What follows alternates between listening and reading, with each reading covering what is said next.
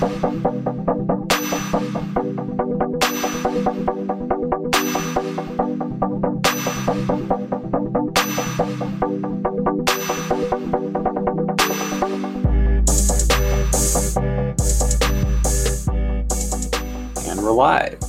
All right, everyone. Welcome back to Wholesome Transmissions, a show about, I guess, video games and the people that play them. I think that's a very broad, general description of what this show is.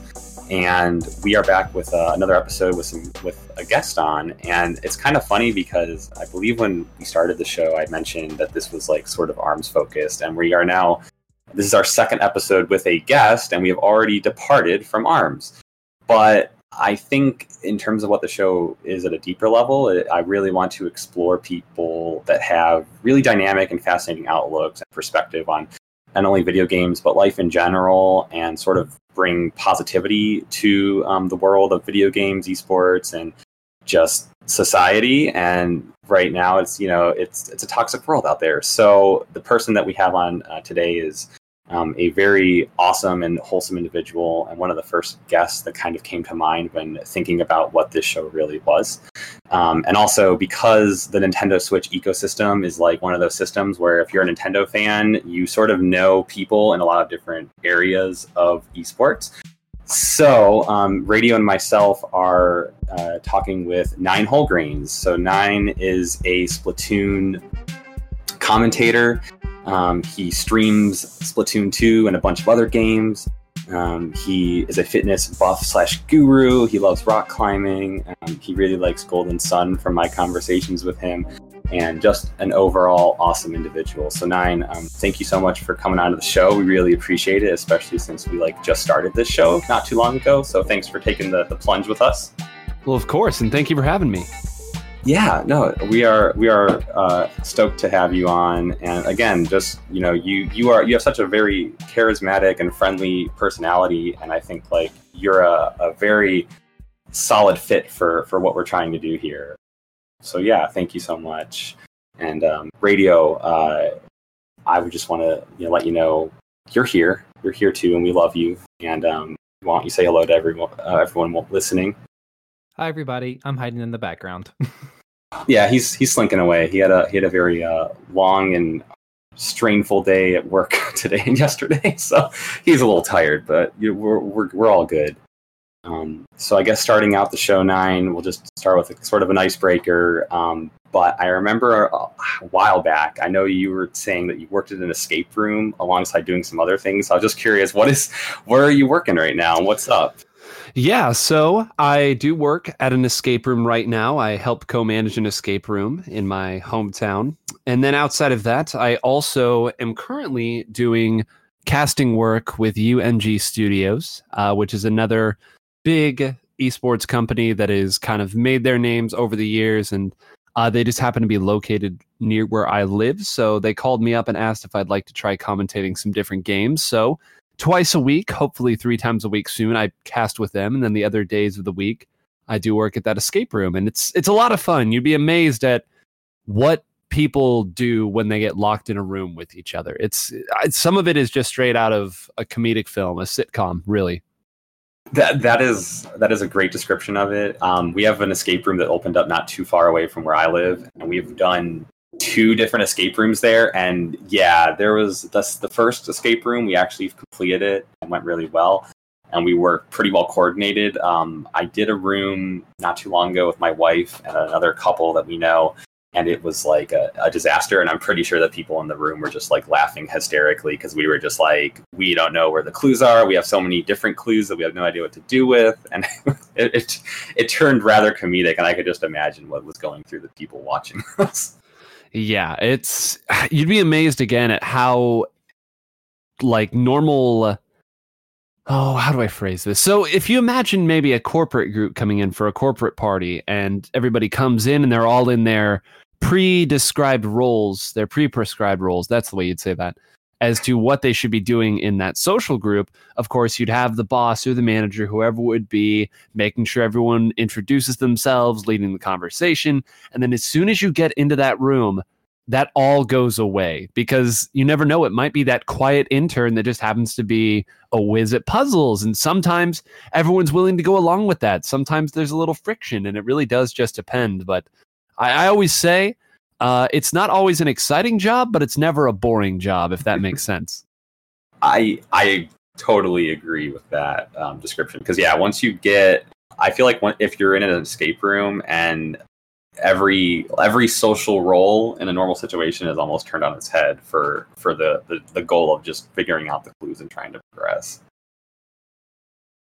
That is probably the best way to put it. And again, it really is a fun thing to watch. And I think that it's something, if anybody listening right now hasn't tried an escape room, do it with your friends, because the idea of an escape room is something, the premise of it is to put you in an experience that hopefully you won't get in real life. In the case of some of our rooms where you're trying to defuse bombs, we hope that you never have to run into that through your daily life. But that's also kind of the point, right? Seeing how you are when the pressure is on, when you're faced with all these different puzzles, and challenge you to think in a different way. So it is a lot of fun. It's been very rewarding. I've been working there for about 2 years now, and it's just been a great job, especially on the weekends when you get a lot of people coming in there, because a lively escape room is an enjoyable one.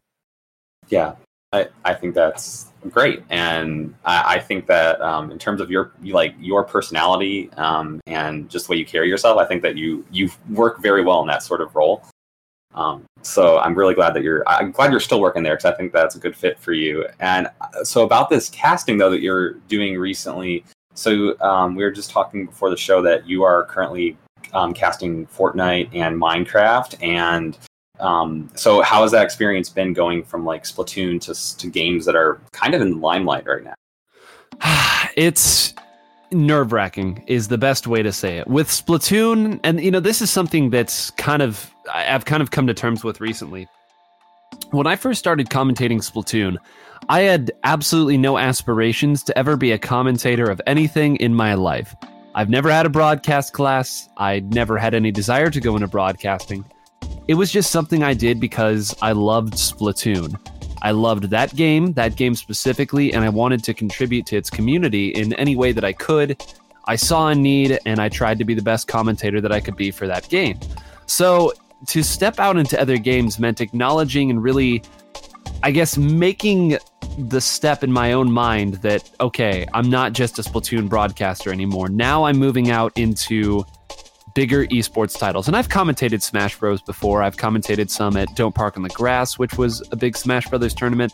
And I'd commentated some at Nintendo events as well. But it was just very, very nerve-wracking moving into a big pre-established scene with a lot of eyes on me. So I did what I always do, and I hit the books. And I book after book, or article after article, as the case may be, hours of VOD review to just try to make sure that you at least do the job justice. And I did a good enough job that, despite what Twitch chat may have said, they brought me back. That's what really matters, and it's just the opportunity to learn and grow and broaden the skill set a bit. Yeah, I think that with, if you started with Splatoon as like a sort of a passion project of yours, and you move on to these larger games, I think with the Splatoon scene, you probably had accumulated a lot of the knowledge of the game alongside a lot of these top players. So you sort of knew the information and knew stuff that was coming as it was developed.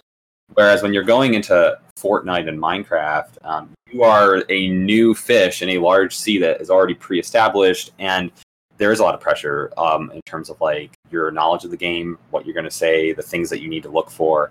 And these games have had several years now, and in terms of the popularity of the games, tons of articles, books, VODs already established, and there's a lot of money in it, so it's even more pressure to try to get your feet in. It is. And the thing that you really lose out on when you become a commentator for these games is you really lose out on the small stories, the bits of history that may seem commonplace to someone who grew up with that game or grew up with that scene. And like you said, yeah, I've been there since day one in Splatoon 2, right? I got in a little late in Splatoon 1 itself. I was definitely more of a casual player at the start who then became competitive, but I've been there from day one for Splatoon 2. So I've gotten to see every development, every bit, and I've got to be part of that story. So there's so many fun stories I can reference on commentary or little references that really enrich the experience that I'm just never going to be able to in these other games, right? You could search and study and look forever, and you still won't find what you would have if you had just grown up with that game. I think for me, the easiest part has been learning the games themselves, learning the flow, learning what makes a good player, and even breaking down things in a deeper game sense. But those small stories, those bits and pieces, the nuggets of information, that's where it's really frustrating to, I guess, feel helpless more or less in terms of trying to search those out. But again, you kind of identify what your strength is, where you can move in, and where you can plant your flag, so to speak. Yeah, I totally understand that perspective, and I it's very difficult to enter into a new ecosystem. And I think with ARMS and even like what we're trying to do on this podcast, when we bring on people from the ARMS community, I have to take a step back and think, well, not everyone listening knows all this backstory that happened in dozens of Discord conversations across several months and on streams, and you don't have that inner look if you haven't been with the scene for the entire time or a long period. And those little stories can mean a lot, and it adds so much more impact to losses or wins in tournaments. And I think even with Fortnite and Minecraft, I think to a certain extent, because those games are so large, and a lot of people will jump in almost to the online scene immediately, or larger scenes, you don't have that at all. It's sort of this larger scale event from the start. I think it's great because those games are obviously performed well and there's a lot of talent in them, but you don't have the same experience as you would do with like something like a smaller Nintendo IP like Splatoon. It does. And again, more eyes will always mean more scrutiny no matter what kind of job you do. And it's also shown me, I guess, the way, and I certainly don't claim to understand all of it, but it's shown me the way that larger esports works and how much building the brand and having the business card and all of this is if you want to really grow and get the other gigs, and just how insular that entire community is of its own. When you're in, but it can be so difficult to really make your way in. And it's amazing how few people rather are really the ones that pull the strings at the top of it. And my desire in all of this has never been to garner a following. I would like nothing more than to work a nice steady 9 to 5, go to the gym in the morning, come home, relax, have a happy family life, and retire sometime before the age of 80. I want nothing more than that. I'm a simple man. But that's not always realistic in the field that I have chosen. Yeah, I totally understand that. I mean, that's why I currently work a 9 to 5 job, and the podcasting that I do now and playing ARMS has always been sort of secondary to the goals of education and providing for my wife and myself. And it is very difficult to do that. I guess I did want to ask though, because you kind of mentioned it in terms of the larger esports to the smaller scenes. So how has it been working with like Nintendo and the Nintendo Treehouse Live? I know we talked about you can't say a whole lot, which is understandable because Nintendo is Nintendo and they don't want to show everything. But how has that been compared to maybe working with like Fortnite and Minecraft right now on the larger scale? Well, they always say don't meet your heroes. That has not been the case whatsoever working with Nintendo. It has been every bit of the dream come true that I had always imagined it was when I was a small child. And I grew up in a town of 90 people, and that was also roughly the average age of the people living there. So, I grew up by myself, and I'm an only child on top of that. So, yeah. I mean, I've always had Nintendo games as a friend, as someone who, or something that was really there on my darkest days. So I've always wanted to work for Nintendo or with Nintendo.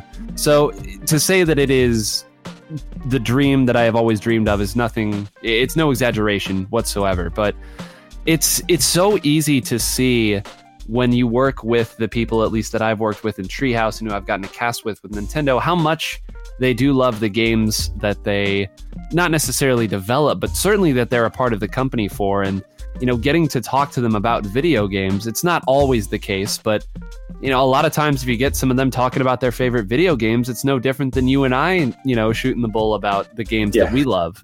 So it's wonderful to be able to work in an environment like that. It's always very positive. They're always very accommodating, very very kind, honestly. The fact that I've gotten to go back so many times, I think shows that when they see something they like, they do want to reward that. And I consider myself absolutely fortunate. There was not really a precedent for any of the stuff that's been done by Nintendo right now with their esports. I mean, we know as much as anyone that Nintendo has not been big into esports for quite some time. And, they're taking the early steps right now. So to see all of this, it's almost as if history is being written right before us. And I just consider myself very, very blessed to have been a part of that.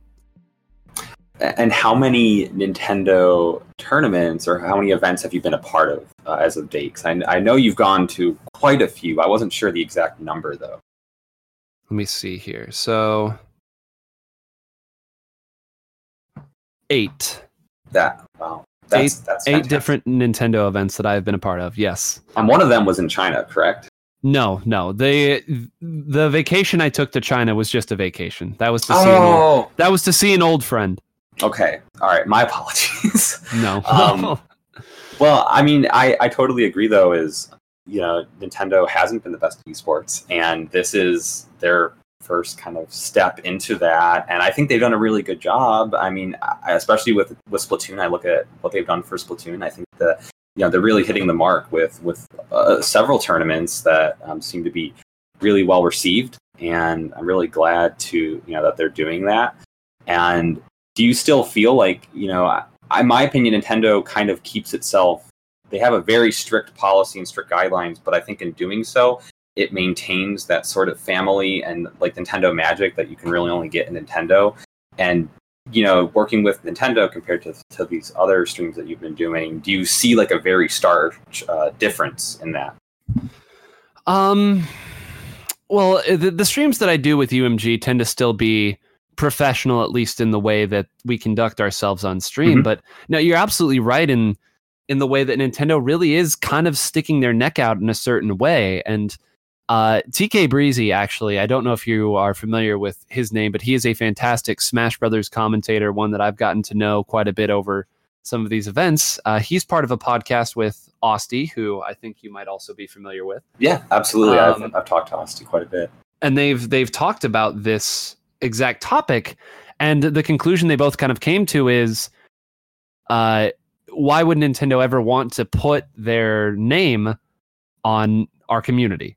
And that's their words, not mine here. I'm not taking shots at anybody, but yeah. I think that it is something that has to be remembered when there is a brand that's trying to be preserved and built. And, for every person who wants to criticize the way that something is handled has to remember that we are the 1% of the 1%, our competitive scenes in terms of the overall market base for the just the average consumer base. And that's why it has been so cool getting to be a part of this and seeing the people who run these events, just how passionate they are and how excited they are to make these events happen. And I love the way that they've kind of tackled it differently, because I think it's a lose-lose situation for Nintendo truly. If they were to put their name on an event and let the community run it, they would then be subject to everything that the community would do wrong. Yeah. And if they were to step aside and just put money into it or something along those lines, then again, they lose the creative control that they want. So it's a kind of rough for them all in all. So I think the way that they've done it, especially in Splatoon, has been good. And for those of you unaware how they tend to do it, once a year, generally, they have regional championships for Europe, North America, Japan, and Australia, New Zealand. And then the winners get to go to the World Championship. And it is so nice to have an event that you can call Worlds, because then that gives everybody an idea or something that they can strive for. And I like what they've been doing with Smash Bros. As well. For those who don't know, they just had an event, or I think the event's coming up, where the winners get to go to Big House. So it's almost funneling, instead of directly supporting a specific tournament, they're finding ways to funnel new competitors who might not get to go to these more traditional tournaments into that tournament. So it's like slowly creating a pipeline that allows people to reach the inner workings. And I think that's a really cool idea. And frankly, I think it's a nice compromise between what they want to do as a company and what they want to do from an esports perspective. Yeah, I think that's probably the best approach. And I think some people might not want to hear that because it's like, well, Nintendo should be doing so much more. They should be sponsoring events. But I totally agree that Nintendo, if you watch the Nintendo events compared to other events, they might be, I'm not dissing other like commentators or events at all. But I'm saying there is sort of that Nintendo feel to tournaments they run because they do select their commentators very specifically, and they have very high level professionalism. Some people might not like that they maybe don't commentate about specific tech. I think that's one thing that maybe I've seen, at least in the ARM scene, is they're not as well versed as maybe some of the super competitive and top tier echelon players. But it's such an enjoyable watching experience, and I don't think there's anything wrong with them being selective with who they choose. I mean, yourself included, you've been able to commentate at these tournaments that they've kind of pulled you from, and I think that's great that they look for people in the community that might be good fits for what they're going for, and then bring them on board. And I don't think there's, I think that's the best way to do it, and I think it makes it's a great way to start getting their feet wet in esports, and I'm excited for what's to come. I am too. Yeah. And I guess I do want to ask, so you seem, from my perspective, you seem very busy though. You are working 2 jobs right now. You still go to several offline tournaments. I think you try to go to as many offline as you can, right? Yeah, if I can. Yeah. And with exercising as well, which I know is also time consuming and difficult, how do you kind of manage everything, and what's your approach to your day-to-day life and sort of managing the stress that might come with that? Well, the bad advice here, don't do what I'm about to say. I just don't, I do not get enough sleep. That is certainly part of it. But the other part of it is to prioritize. I think that's a very, very important part in understanding. It's not about necessarily packing. The old analogy is you can fit so many rocks into a jar. Some of the rocks are different size, but at some point you're not going to be able to fit any more rocks into the jar. So you have to organize those rocks as efficiently as you can. So you have to figure out what your big rocks are. For me, it's going to these events, it's exercising, it's spending time with my girlfriend, and it's making sure that whether it's content creation or streaming, I'm doing at least something every day to add and build towards what it is I do. And then, of course, working comes with that as well. That's more of a mainstay, though. Whether you prioritize it or not, you go to it. That's work. Yes, no, you're right. And I think when you boil it down to 5 or 6 things that really matter most to you, and you put most of your focus on those, I think you'd be amazed what you could do in the other little pockets of the day too. And I'm a big believer in what I guess I call energy conservation in my mind. It's not exactly a buzz term, but the idea is that for me, the mental side of things is always more draining than the physical side of things. Part of that is because I do put a premium on physical fitness and physical well-being, but I always try to mentally pace myself whenever I go into whatever it is I'm doing that day.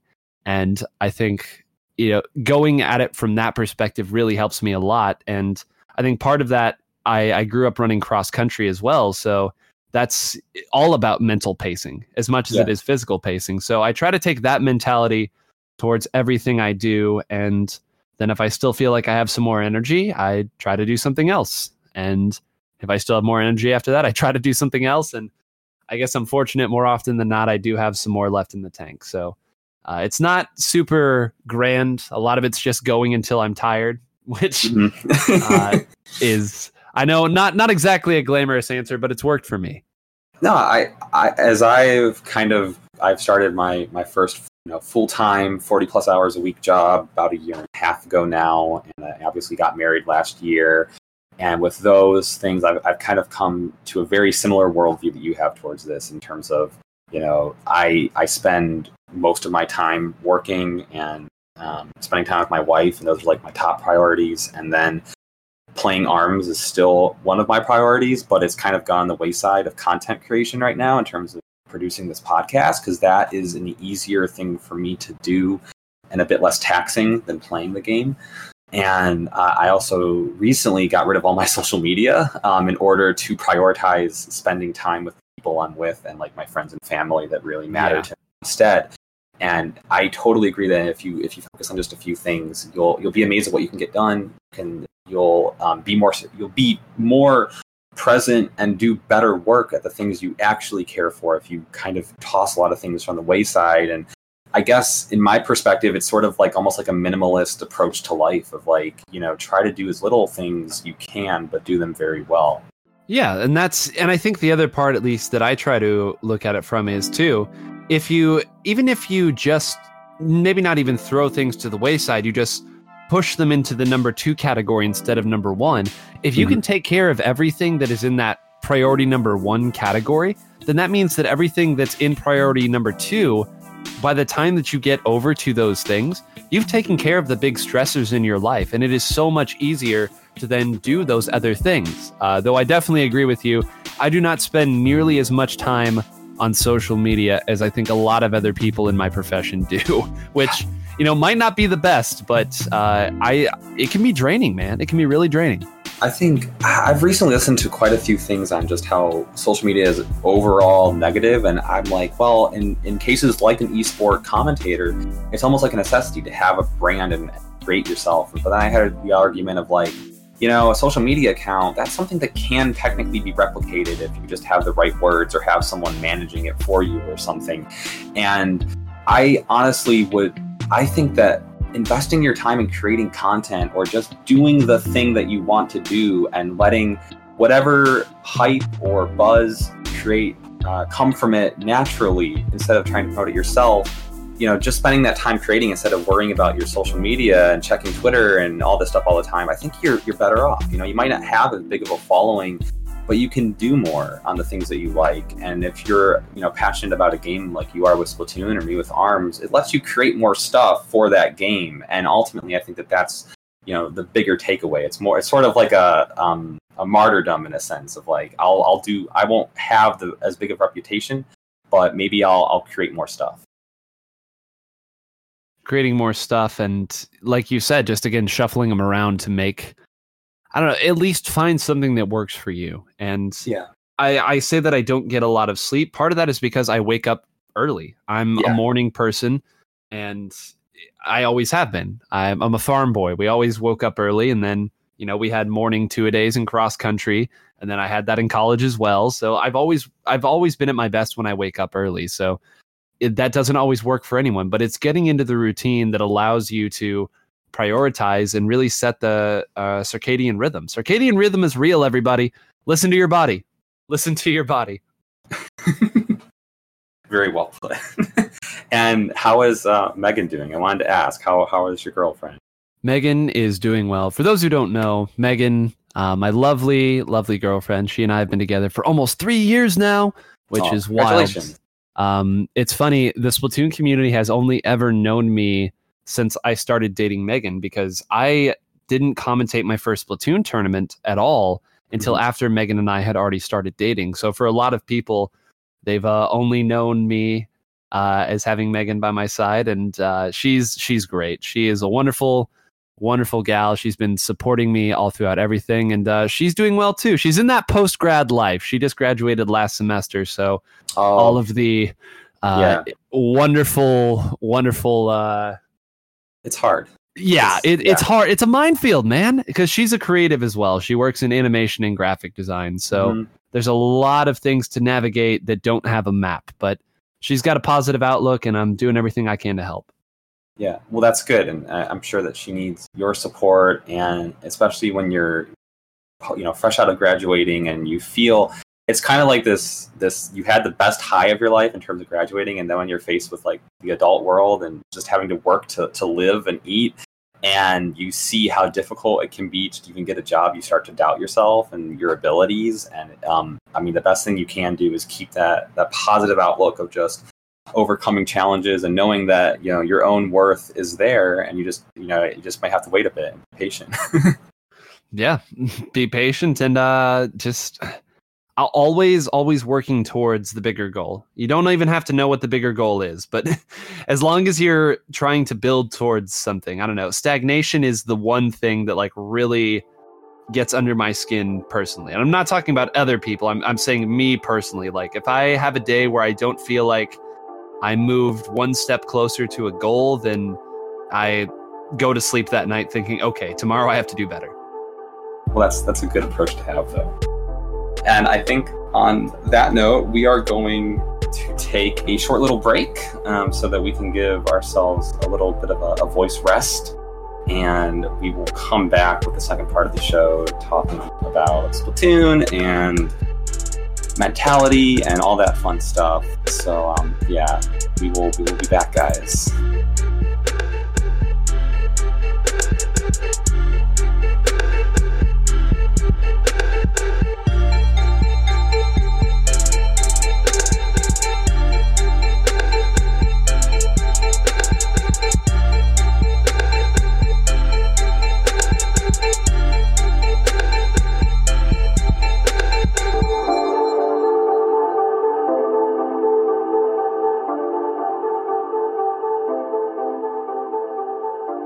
All right, guys, so we are back. Our break took a little longer than we anticipated, wouldn't you say, guys? Just a touch.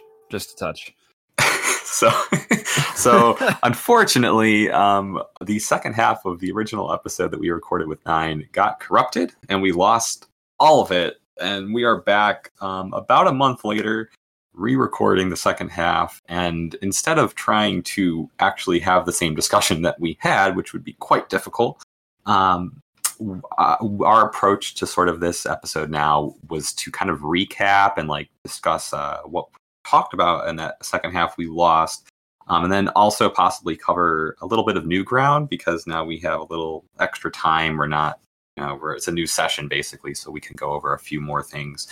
So we started out in the original second half talking about Nine's entrance into the Splatoon scene, how you guys started in there, and then we kind of took the conversation from there. So why don't we, discuss that a bit, Nine, and we'll just see where it goes. Sounds good to me. Picking back up where we left off. Absolutely. All right. So my entry into the Splatoon scene, the best way to describe it would be that I was, like most people when they enter a gaming scene, just a fan of the game and a competitor. When I originally saw the trailer back in I don't remember if it was early 2015 when that first trailer happened or late 2014. But the point is, I saw the trailer and thought it was so strangely unique. It looked like Nickelodeon had decided to make a shooting game and Nintendo published it. And then they did the global test fire. I played it and I knew immediately in that 5 a.m. session, because I did wake up for the first one, that this was going to be my game.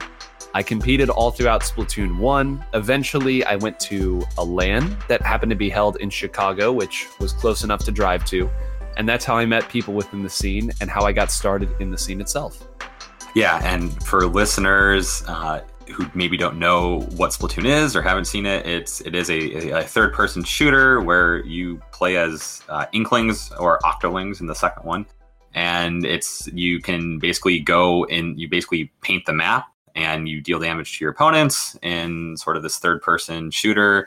You can go underwater in your ink, and it's a great Nintendo IP. But yeah, the first game came out 2015, and the second one came out, it was 2017, correct? It was the summer of 2017. Yeah, and so from that initial time with the scene, like, where did your commentary, start, and when did you start getting more involved in sort of, being less of a competitor and then sort of going into more of like a community figure / commentator? So I began commentating, I want to say my first official commentary role was actually in Super Smash Bros. Melee. So I'd had some experience in commentary doing some locals, but I began in Splatoon commentary at Don't Park on the Grass 2016. This was back December of 2016. It was the second major LAN event. This one was in Seattle. And I happened to be sitting next to the commentary station right as they needed somebody to commentate. it was a total stroke of luck. I happened to be sitting there because I wanted a good angle on a certain player that I was interested in watching their gameplay. Mm-hmm. The TO said, "Hey, you're sitting close. Do you want to commentate?" And I said, "Golly, okay, yeah, sure, why not?" And Twitch chat and the community were very kind to me over the course of that first set that I commentated. And the TOs asked me to commentate winners finals and then grand finals after that. So that would have been the first taste. And after that, I got hooked. Commentating Splatoon was, I guess the best way to describe it is it was a chance to talk about the game I loved with an audience that would be receptive to it. And that's how I initially began my commentary, is I would look for any event that was looking for commentators, online or offline, and I would try to commentate it.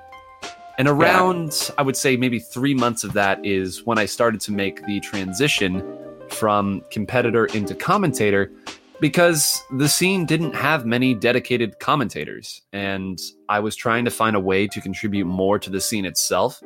And Commentator 9 was doing that at a much higher rate than Competitor 9 ever was. Yeah, I mean, it's kind of funny that you say that, because I also commentated some ARMS tournaments online, and it was sort of similar reasons where it was just like, okay, we need some commentators for this tournament. And I kind of volunteered because, I find it pretty easy to talk over games, and starting out as a competitor really helps because you know the different competitive elements, you know what to look for in the gameplay initially from that competitive mindset. So I find that, that's why you see players like Hungrybox in the Smash scene, for instance, commentating, because maybe that's not what their main focus is or what their their mindset is, but it's really easy to do that when you're a competitor because you're already so familiar with things in there, and it just kind of evolves from that. And so commentating Splatoon, and I guess it's interesting to see that you kind of just filled the role that was needed at the time and took it from there. And so I know we discussed in the first half, you've been flown out to Nintendo and everything like that. And what has your commentary experience been with Splatoon 2? And maybe touch on that a little bit. Oh man, my commentary experience. So different than Splatoon 1, where I competed for about half of it, and I wasn't really in the scene, so to speak, for the first year.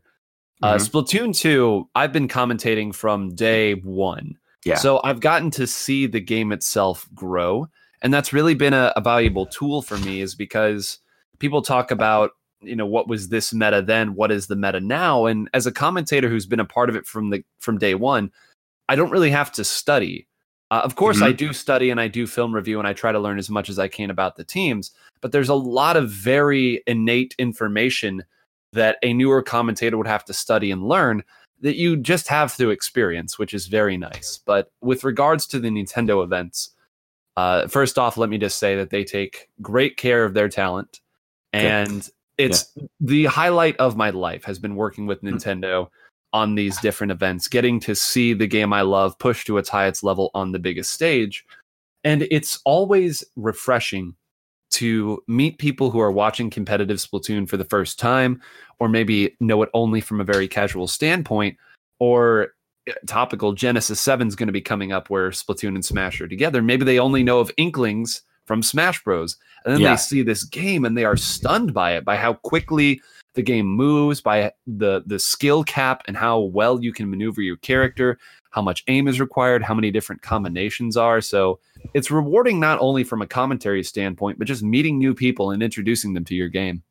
Yeah, I mean, that's the thing with, I think, a lot of the, both Splatoon and ARMS being sort of Nintendo's push towards new competitive IPs is aesthetically and just from an onlooker's perspective, they're very appealing games to be looking at. Their art style is really neat, and you can see a lot of the intricacies that go into the player mindsets, and it makes for a very enjoyable watching experience. And I think, again, being in the scene, the storylines that are developing, and there's less work on your end because you're truly passionate about the game and the community. And it makes it way easier to prep for these things because, you need to review film or hone certain elements of your commentary, but you already have most of the groundwork laid, which is fantastic. And I guess I guess continuing on and sort of recapping what we lost, we also talked about sort of with Splatoon how when Splatoon 1 was sort of winding down a little bit, that was around the time that Splatoon 2 was announced, I believe, if I'm not mistaken.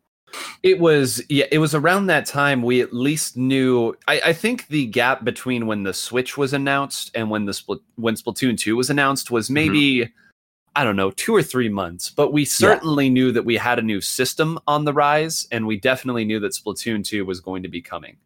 Exactly. So yeah, we talked about how with Splatoon 1, you had the next step and the next venture for the community in your sights, and then how with Splatoon 2, sort of following a similar pattern where it seems like a lot of the updates have now stopped. I believe, is there any additional content updates coming for Splatoon 2? Or is it all finalized now?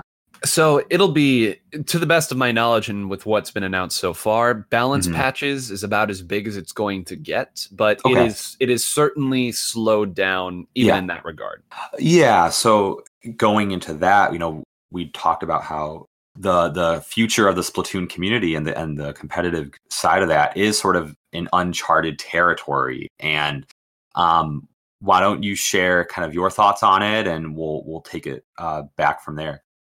Yeah, well, as we talked about in the last episode, the trickiest thing when you have a community that's primarily grassroots is keeping people engaged when there isn't a certain future that's coming up. And that's really the issue that we've been running into as a scene, because we do have Nintendo events. Nintendo typically puts on, at least within North America, 3 to 4 events every year.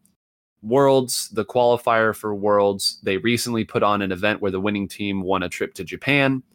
And those are all great and wonderful events. But they raise a bar to where that is now what has to be on the other end for teams to really treat it as a major event. Because as nice as bragging rights are, and believe me, they are, we got some pride in the scene.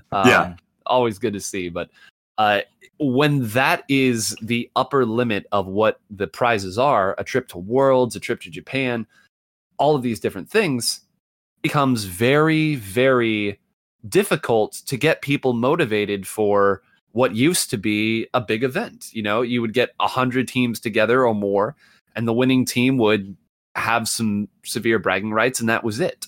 Nowadays, that's not really enough, especially because the game has been pushed so much further than it was in Splatoon 1, because we now know what might be in the pot of gold at the end of the rainbow, if you will. Yeah. So we have, some things have changed since we last recorded. We now have some more big community-run events that are coming up. So some of the ailing issues that we were discussing in the last episode have been remedied. It's a Band-Aid. It's not a tourniquet, awesome. But it's something. To hear. Yeah, it is. But I think that with events slowing down, we've moved back into an area of, maybe we don't need the push for esports. Maybe just us being very insular and battling amongst ourselves to see how far we can push ourselves, maybe that's enough for now. And that answer is going to be different for every player, especially when you look at some of the other major esports out there, millions of dollars in prizes and things like that. But I think that things are certainly in better standing than they were when last we recorded.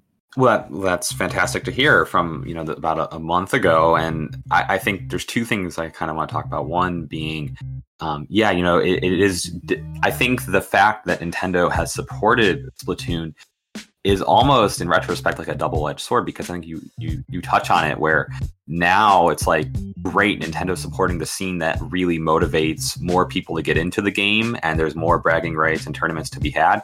But then if that support dwindles a little bit, which, for a lot of these other larger esports where there's still a lot of money to be made and they're still growing, that's not an issue. But if Nintendo's support is waning a little bit, or they're setting their sights on what's to come, then it's like, okay, well, these tournaments that used to be a big deal locally or community wise, well, where's the next Worlds, or where are we going to tackle next, the larger sense, and that's an interesting thing to think about for a scene like Splatoon, because I remember when the Switch was announced and I saw like the Splatoon, like the trailer for the Switch with like they had the trailer where they showed competitors getting ready for a Splatoon tournament. I'm like, oh my goodness, it's actually happening. And it was like supporting the competitive scene more. And that's amazing. But on the tail end, a few years later, it's interesting to see the consequences of that. Yes. And you've actually taken a very nice deep dive into there that I'd be happy to build off of, because absolutely. So when I originally kind of started to discuss this, I called it the E3 problem. Mm-hmm. Because you're absolutely correct. It has been a double-edged sword. And let me, just go on record here in case anyone's listening. The support that Nintendo has given the scene has been absolutely fantastic. The effect that the first E3 had when Splatoon 2 first came out, when Set to Destroy X, or then Team Deadbeat, beat Dynamue, the Japanese team, was not only the first time that an American team had beaten Japan in any major capacity, it gave those players the opportunity to be sponsored. It grew their brands overnight to a level that we just hadn't seen. And it gave everybody hope. And you need hope. Hope is very important to if you're trying to accomplish or push through anything. Especially a grassroots scene. Absolutely. Exactly. But it's a very tricky position for Nintendo to be in, because in some of these other esports that these developers are pouring a ton of money into, they need it to be an esport. Those developers continue to double down and reinvest in these prize pools, because the second that game isn't the hot esport, it's going to fade by the wayside. I don't know if you've heard how people have talked about Fortnite in the last couple of weeks. I know Chapter 2 happened, but it got bad to the point where people were saying that it was a dead game, despite having, the second largest concurrent player base in the world. But people were looking for something else to move on to. And it seems so weird and wild to think about how less than 6 months ago we had players winning millions of dollars. And yet that's not enough, because it's not the in esports. So these developers need to continue pumping money and running events, because it doesn't have legs to stand on outside of it being an esport. And with Nintendo, that's never been their philosophy on their games, even the esports titles. And so the support that they have provided to Splatoon, I think, is very good. It's certainly the most support that they've given a competitive game since, maybe ever. I mean, honestly, I would have to look at the numbers, but I think that they are trying to walk a tightrope. And people always say, I wish they'd put, $10,000 into this, $5,000 into this, weekly events, monthly events, whatever it may be. But I think that that's just not realistic. And even if it were, I think that that would monopolize the scene as a whole. I think that the only events people would really want to do would be the Nintendo Championship events. And they are spread out enough right now that there is still room for the scene to grow and do what it wants. And I think that's as good as it's going to get, honestly. Yeah, and so I think there's two. From what I'm hearing from you, I feel like then there's sort of these two different approaches to esports that we're seeing. Then we're seeing either the approach to with like Fortnite or other esports that are in the public eye, let's push the game and design it for these larger tournaments to get a lot of top players and push that. Or with Nintendo, the way that they've supported the games and the way that the fan bases of their games have developed in a more grassroots scene, loyal to the company, actually, instead of just maybe the game, you develop these more intricate, intimate scene. People know each other outside of the game, and they form these friendships, and it grows in this almost organic way that's like parallel to the rest of esports that we see. So I think you bring up a good point. And even if Nintendo pumped money into tournaments, is that just a Band-Aid fixing small issues and not getting to the core of maybe, like, pushing like Splatoon in the way of Fortnite or other games, or do they want to continue with their philosophy of like almost developing passionate communities around these games that just love the artwork and the characters and the music and whatever? You know? Well, and again, you hit on an interesting point because this actually came up in an interview. It was Smash Bros. Related, but I think the philosophy certainly still applies, especially within the Nintendo of America scene. The interview was with Reggie talking about the approach that they take to Smash Bros. And sponsoring Smash Bros. Tournaments and what their ultimate goal is there. And ultimately, they want the community to be the one that grows and develops itself, and for Nintendo to be more of a, I guess, every once in a while supporter type, but let the community run the community. And, you know, I think that the way that they've gone about with some of their online events where the winning players get to go to some of these major events. That's amazing. Yeah, and somebody actually, I believe it was Apostle from Video Game Boot Camp, posted that the total retail prize value, however you want to phrase it, of the Nintendo November Online Open, I certainly butchered that name, is around $7,000 that is being invested in getting these players out to this major event. So it's taking people, at least in an ideal world, who would be playing at home and not get to attend this event and get to experience what the community is all about. It's creating this gateway and recultivating the money, or recultivating the scene and giving the money to the community rather than lining the pockets of the top players who are going to win that money anyway. And I don't think that top players shouldn't be compensated for their work, especially with the viewership that Smash events bring in. But to tie this back to Splatoon, I think that it's a very difficult line where if they're going to run their events, the events are going to have to be done their way. Nintendo absolutely has a brand that they want to protect. They have goals for each tournament and the viewership that they bring in. And it's also important to remember that the competitive scene is less than 1%. It's 1% of 1% of the people who play the game. Splatoon is over 7 million units sold now. Even if our scene was 70,000 strong, that would still not even scratch the surface of the larger player base of Splatoon, and it is certainly not 70,000 strong. So this is all a very roundabout way of saying that I think that Nintendo wants the fan base and love of the game to be bigger than esports. And for the people who are specifically competing, you know, that can be very frustrating, especially when you see these mainstream esports get all the money, get all the love. The streamers grow. I mean, the viewership and the streamer, like the amount that the streamers can make, is just as important, if not more important, to a lot of these people than the prize pools. But absolutely, it's a tricky balance to strike, and I think that Nintendo is slowly but surely figuring out how they want to attack this. I don't think it's as simple as a lot of people try to make it.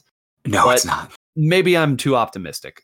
I don't think you're too optimistic. I think you bring a really realistic view to it. And I think that, Nintendo is rather like they've done their, Nintendo World Championships, obviously, for several years. That's nothing new, but they are new to the idea of pushing esports. And I think that even in the, maybe 5 years that I feel like they've been really pushing for competitive gaming of their games.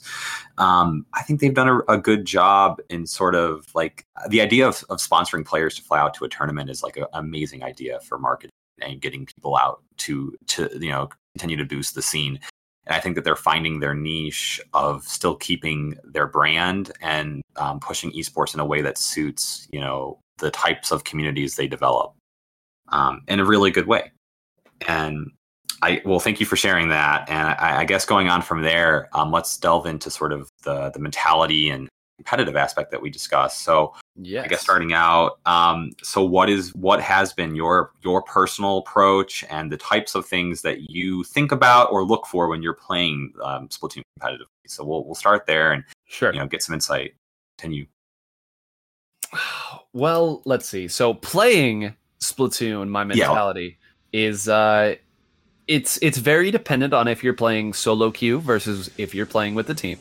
And why don't you quickly describe that to listeners who may not be aware? Sure. So for any of you viewers who have come from other, again, more mainstream esports, particularly shooters, you will know that there is often the ability to look at what your team is choosing in terms of their champions, adjust what you are doing based on that, even voice chat, and then go in with your team that you have put together the composition for, communicate, and fight your way to victory.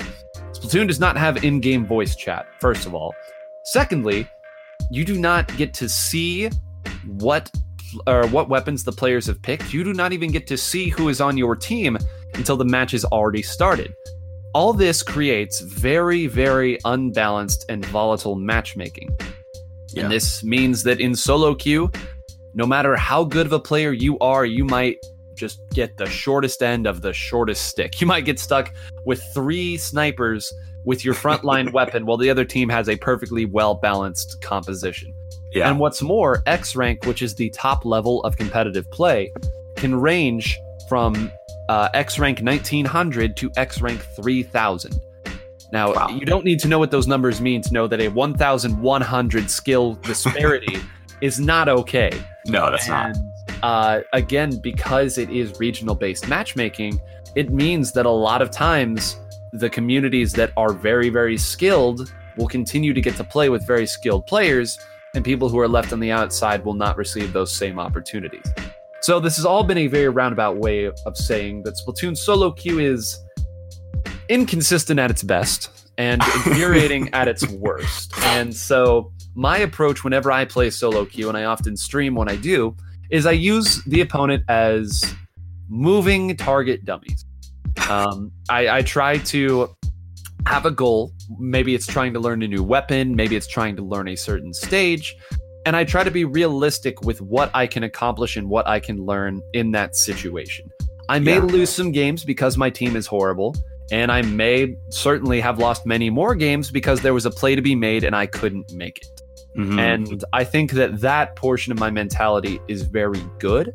Maybe we lost a game because they made a big push later on, and maybe my teammates missed 3 chances to end it, but I had a chance to end it before all that. It should never have come to my teammates needing to do it because I had a perfectly makeable play and I missed it. So you look at that, you say, all right, next time I have to be better, and you move along with that. Yeah. So that is the solo queue. Go ahead. Sorry. And so solo queue. Then how is your what shifts when you are playing in a tournament? Because you have obviously you have played in a lot of tournaments. You still play competitively sometimes. So what are some of the what are you looking for in terms of matches? I think we also touched last time on the difference between playing to learn versus playing to win, and where do you fall in that sort of range? Yeah, you're, I think, Exhibit A on the playing to learn bit and doing it at the highest level. You've talked about how even when you're playing some of the best, you still play to learn. So I'm actually I want you to go into that a little bit, because I remember last time I built a bit off that and I felt like that was a really nice discussion. So talk a little bit about your mentality, because you're one of the best. So in ARMS, I from the beginning of starting to play ARMS competitively, ARMS has been the first competitive game I've ever really played or delved into at that level. And I've always tried to maintain the same mentality from 0 skill to top level skill of just, okay, I played a match. What can I learn from this experience? What could I do better? What did I do right? And how can I implement that into my play style for the next match? And that has been my outlook for almost every game. And I have not played like that always, because, there are periods where I feel stagnant because I'm just sort of relying on muscle memory or tactics that used to work. And that's kind of when I saw myself plateauing a bit. But I felt like if I was just able to have the mentality of going into every match like I want to learn something, and I'm doing that, I continue to see improvements. And I think the main issue is also that's not something that you can always keep up for a long time, like having that outlook on a game, because I felt like my brain was running several gears at once constantly, because it felt like I was not only focusing on playing the match at hand, but also trying to have this background thought of what can I learn? that's a taxing thing. But that's always been my approach to playing competitively at any skill level. Man, that is very several gears at once. That's a great way to describe it. Mm-hmm. So to kind of build off what you were saying there in terms of, using what works versus playing to learn versus knowing when you have to kind of shut the brain off.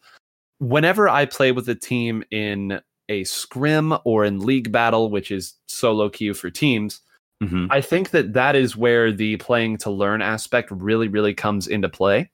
Yeah. Because Splatoon is too fast of a game for you to try to be learning about everything in the heat of a moment. And absolutely.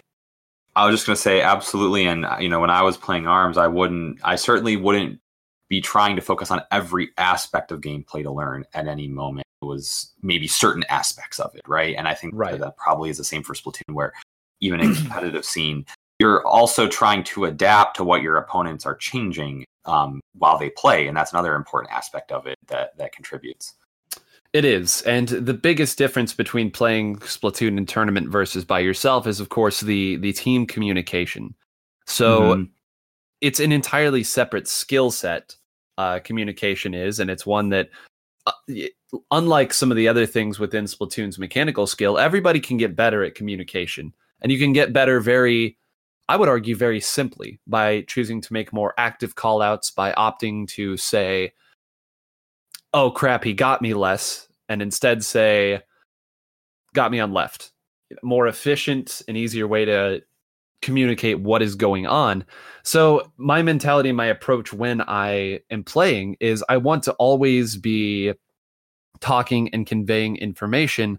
And in those situations, you have to trust your mechanical skill. You cannot be focused on trying to hit this shot. That's muscle memory at that point. Yeah. And that's where all the practice comes in. And that is where solo queue can be nice. Understanding what is the absolute maximum range that I can hit an opponent from when I play around this piece of cover. And if you have enough time in the game, that is something that will come to you very naturally. And you can focus instead on communicating what is going on and being very active in your communication. And I could go on about callouts and communication in Splatoon forever. But the main thing is you're not only in charge of your own mentality, but you're also in charge of the mentality of your entire team. Because believe me when I say there are some very talented teams that have not reached their peak because the second something goes wrong, they get down on themselves. Remarkably talented players that just get broken very easily. So I think that it falls on the teammates to help pick them up and keep things moving forward and not let them get in their own head. Yeah, and I think delving into that a bit, because we also discussed in this first recording of burnout and some issues with like pride or delving into that. So why don't we discuss, I guess the burnout and disappointment a bit and discuss so from your perspective, I think you mentioned how there are a lot of Splatoon players who devoted a lot of hours, 8-hour days every day into learning the game. So what was how has that experience been from an insider's perspective?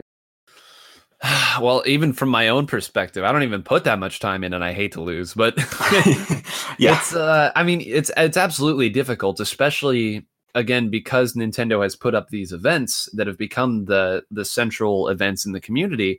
You might have to wait another 4 months to really get your shot at beating these different teams, because a lot of the top teams scrimmage against one another, but nobody really keeps score in scrimmages. If they do, they're ostracized because maybe another team was just trying out a new weapon, a different idea, and you don't really want to be the person who says that you won most of the friendlies. You never want to be that person. So it might take a long time for you to get another chance. And so it is very, very frustrating. And the burnout that can occur is, and I mentioned this last time, partially because of losing, but also because there are a lot of players who have played Splatoon exclusively since the first game came out. This is just 2 years of competing at a game. For a lot of our top competitors, they were top players in Splatoon 1 as well, and that wasn't by accident. They've been putting in that kind of effort and time for the better part of 4 years now. We're moving on 5 years that this has been a thing. So and maybe independent of some of these other communities where players will, play by themselves, maybe in a fighting game and then go play something else. A lot of these teams focus solely on Splatoon because you do need all 4 players of your team in order to really get in legitimate practice. So go ahead. That is an insane amount of coordination to have over the span of 4 years, because as anyone who is in college or in their adulthood would know, coordinating time to do specific sessions for improving at the game or learning or sparring is a lot of effort. That other than work, that might be your only thing you do. It might be it. And again, think about it now. You have to figure out your own time. You have to figure out 3 others on your own team, maybe more if you have a substitute. And then you have to find another team that's also willing to do that. And one of the other reasons why Splatoon has run into some serious burnout is because a lot of these people were in high school when Splatoon 1 came out. 4 years, they're now in college. And it's very, very difficult, and a lot is changing in their lives. And for the people who started off in college, they are now graduated. They are, in some cases, now 40-hour-a-week salary men and women looking and trying to figure out their place in the world.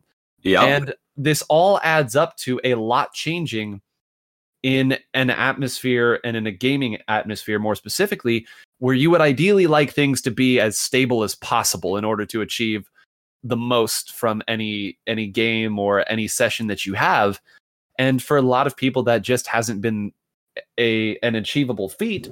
So it's meant that a lot of players have had to rely on solo queue. And as we talked about earlier, solo queue is very, very draining, and it's nowhere close to the best practice that you can get. So it's all created a very rough training atmosphere that really isn't entirely the game's fault. But when you have a young community, these changes come much more quickly than if you were an older community. Because I don't know about you personally, but outside of job changes, 23 to 25 now, these last couple of years for me, haven't changed a whole lot in terms of at least what I've had to go through, as opposed to, changing from going to high school to going to college, for instance. Yeah. I mean, I went through the biggest transition in my life last year when I threefoldedly got married, moved out of my parents' house, and got a full-time job, right? So 3 huge changes that drastically impacted how much free time I have, where I spend that time, and what really matters in my life. Those things have shifted. So yeah, I mean, it's huge to go through that like a 4-year period when you're in high school or college, because in that 4 years, a lot of things will change. You're still developing in personality and as a person, and you're going to have different outlooks between those time spans, and you're going to trying to play one game where there's only one outcome, like trying to win. You're going to probably impact your play style as well during that time in transitioning. Yeah. Oh yeah, it'll absolutely impact your playstyle, and that's saying nothing for patches or anything else that might come in. Like, what happens if you really legitimately love playing one weapon class, and then that weapon class gets nerfed? It really takes a lot of wind out of your sails, some sails that already were having a hard time getting off the ground. So, and what do you think can be done to remedy that for players? Like, what are some of the solutions to that? Well, I think most of the solutions will come from an individual standpoint. There is no panacea that you can apply to a scene as a whole. Yeah. But I think for players specifically, I think you have to prioritize. Last time I remember, we used the old jar of rocks analogy. You can put rocks in a jar. The bigger rocks will take up more space. You can fit in smaller rocks. The bigger rocks will, of course, dominate the space. But you can only fit so many rocks inside of a jar. There's finite space in most jars, at least. Maybe there's an infinite jar somewhere that I'm not aware of. But we'll find it eventually. Yeah. Or it'll find us as it consumes the world. Yep. But this is all to say that you have to find balance in your life. You have to be able to work your schedule, work your social life, whatever it may be, to prioritize what it is that is important to you. And as a lot of players have made these transitions into college, into med school, into the working world, whatever it may be, they've understandably had less time to focus on Splatoon. And I think even if there were big prize pools in Splatoon, they would still, at least I hope, focus on these big changes in their lives. So I think that every person who wants to try to improve at the game needs to take a hard look at their life. Look at, is it balanced? Am I taking care of the other things that mean a lot to me? Is Splatoon can be a big thing in your life. It can be a huge thing. It can be one of the biggest things, but it can't be the only thing.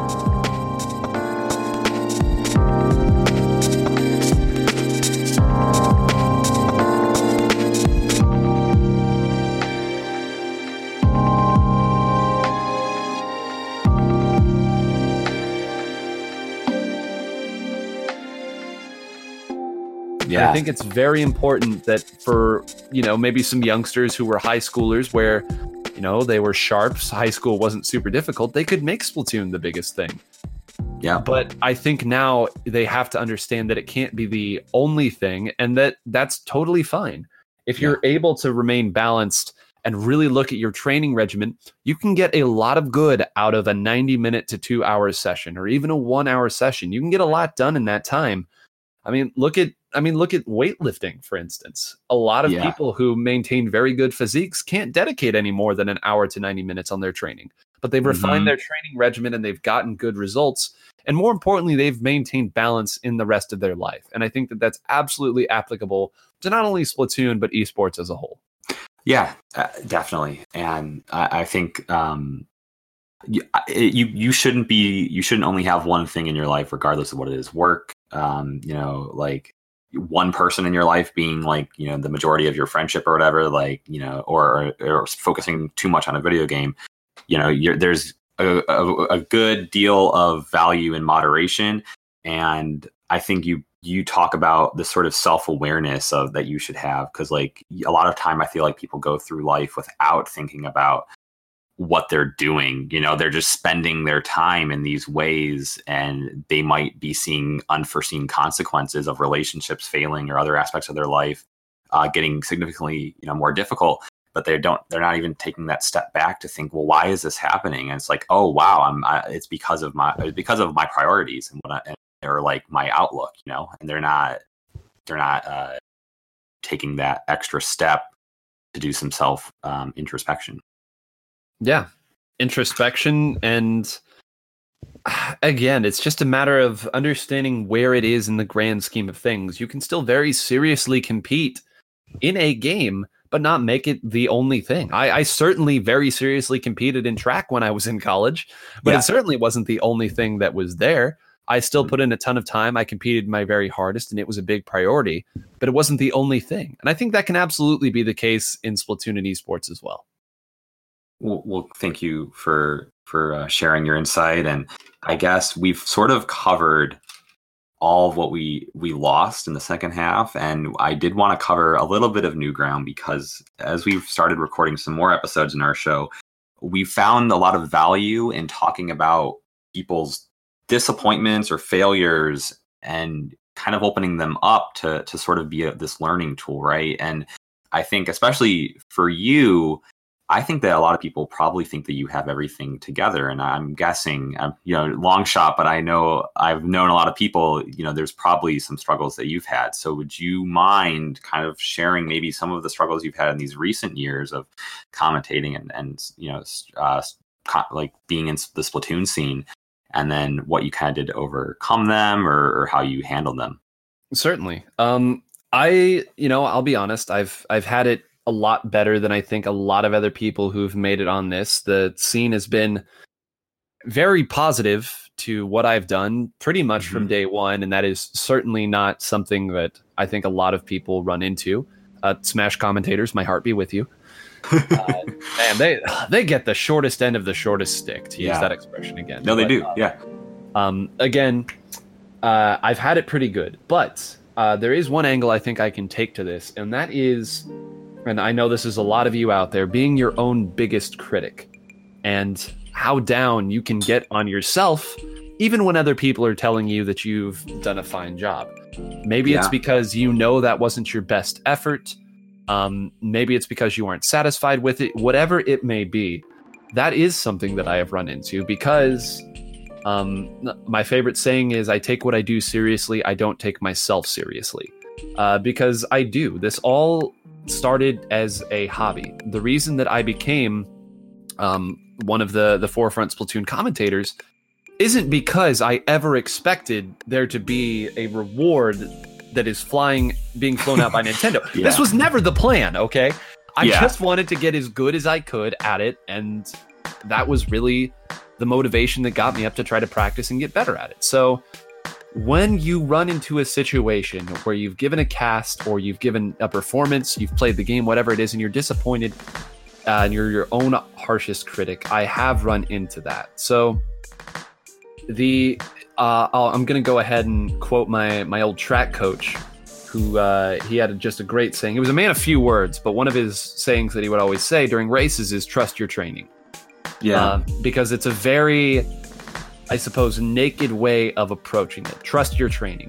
Because if you trust your training and you believe that you have put in the proper preparation, trust your training is a very refreshing statement, because you can always look back and say, yes, I did put in this time, I did put in this practice, and it's a confidence booster.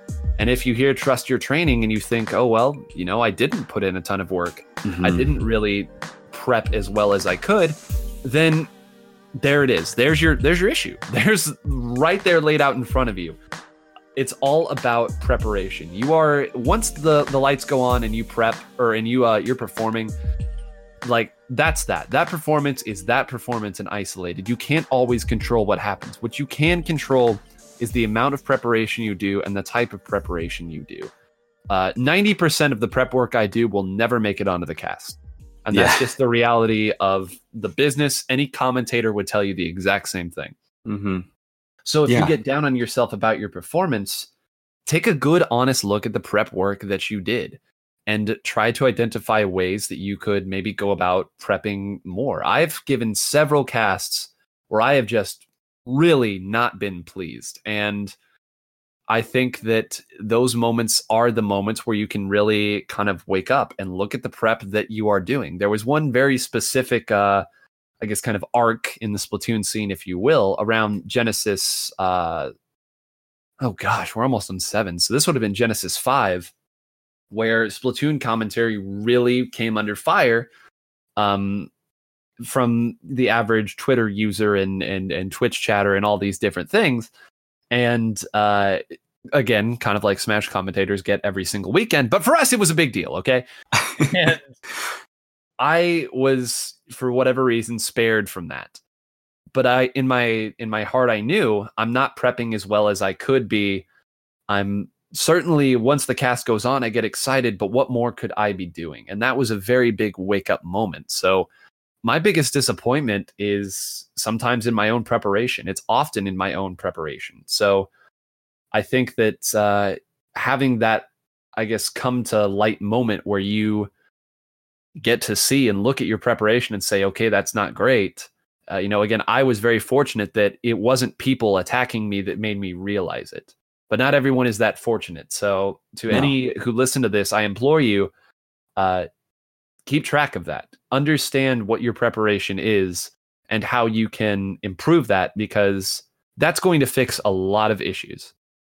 Yeah, and I think, for both you and me, I've had a similar experience where when I got into the scene, like I didn't anticipate any of the things that happened to me happening, and I didn't know where it was going exactly. And I think you especially, and myself, we have this sort of self-awareness of how crazy it is a lot of the time to like think about what we've been able to do or accomplish, and that it's not something to be taken lightly.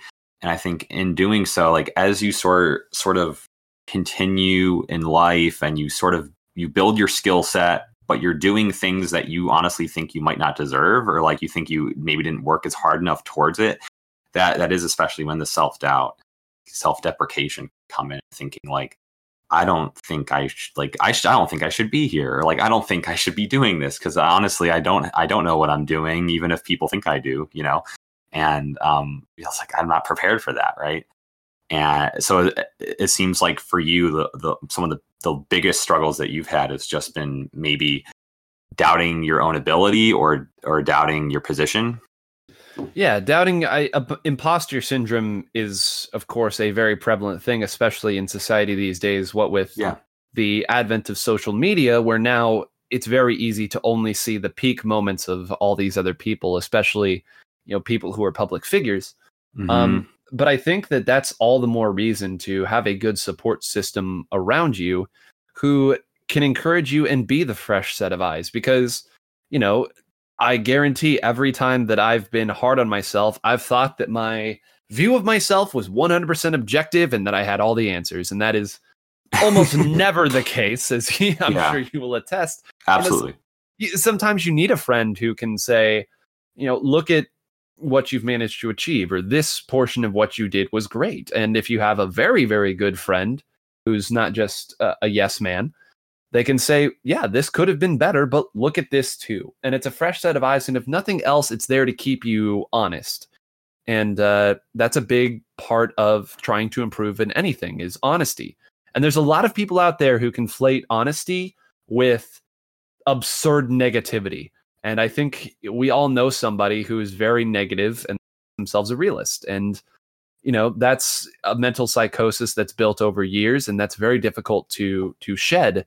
But that's why it's very important to have a support system who is able to help recognize that and point you in the right direction. So anytime that I feel down, I've always had someone there who's been able to encourage me, maybe to be a little honest, and who's at least kept me afloat. And generally I'm someone who, as long as I'm afloat, I can eventually fix things and get back up and identify. And I'm very very happy with the mechanisms that I've built that have been able to help me do that. But I recognize that's not something that everybody can do. So it's, again, here we go. I'm not sure how good my advice is, but I hope for at least some of you who are trying to get better, that maybe some of this is a little bit relatable. I think it definitely is. And, I think people might not realize about myself, but I am a very cynical and negative person all that time. And I still struggle with it a lot. For instance, I remember when we were setting up guests for this season of the show. And I remember I reached out to you, and I was like thinking like, well, he's not going to want to be on the show. It's like, why would he want to be on the show? It's really like, just new, and he's really busy. And I think about that, but like you and me are fairly good friends. It's like, of course, you would probably be on the show with us. We're buddies, and these are things that you enjoy talking about. And it's like that sort of self-doubt where I don't realize my own worth sometimes, and I struggle thinking like that maybe everything that's going well is just because people take pity on me or something like that. Right. Right. And it's like, and it's difficult to overcome that and come to terms, and not necessarily in a prideful way of starting to think that you've got everything together and you're the big cahoon in town, but understanding that the effort and skill set that you've developed and things that you've accomplished are a lot more, a lot of it is warranted. It's not just something that is a fluke. Right. And again, to harken back to the trust your training bit, if you are prepping as best you can and really trying, eventually that's going to pay off. The old saying, hard work pays off. I think that smart hard work pays off. But eventually, if you continue to refine your preparatory, routine, you will start to see some success in what you do. And eventually, sometimes all it takes is one success to really build off and attach yourself to as you continue to move forward. So it all kind of comes full circle in that respect. Yeah. Well, thank you for touching on, sort of your struggles and how that's impacted you and how you've grown from it and overcome it. And I think that, again, I do think that is going to help listeners who may be experiencing similar things. And I think that honestly, in society, a lot of people are tackling these things and they just don't get talked about. And I wanted to turn the table to Radio because Radio, I'm sure that you have a few questions for Nine. And I want, as we sort of are wrapping up the show, giving you the floor to ask Nine what you want. Okay. Actually, there is one thing. Whenever it came to talking about prep work that you were doing for like training and stuff like that, and this actually applies to me in this case. And I wanted to see how you felt about this. So, for instance, whenever it came to playing arms, um, I have a tendency to try to find the wackiest things to use. So that's probably why I ended up using things like Lockjaw and probably Revolver. Usually things that are usually pretty low tier and are considered, just very niche. And but I'll end up finding ways to forget really basic mechanics like how to use gloves, and that is actually a case. And only recently have I learned how to use boxing as a skill. So in your case, when it came to Splatoon or anything really, did you find that some of your prep work was actually harmful in the way that you were performing? And did you find it or catch it, or even someone who helped you and find a solution for that?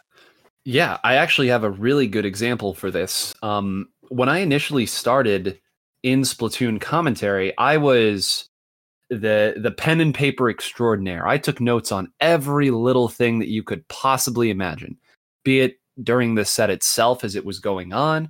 Maybe it was just pages on notes of a scrim that I had watched, all these different things. And then one of the other established commentators at the time, I remember we were both giving interviews for a series that was called Beyond the Ink. It was an opportunity for certain players and personalities to talk sort of like we're doing now about different things outside of the game. But I remember talking in my interview about how notes were everything to me, how I needed to take as many notes as I possibly could.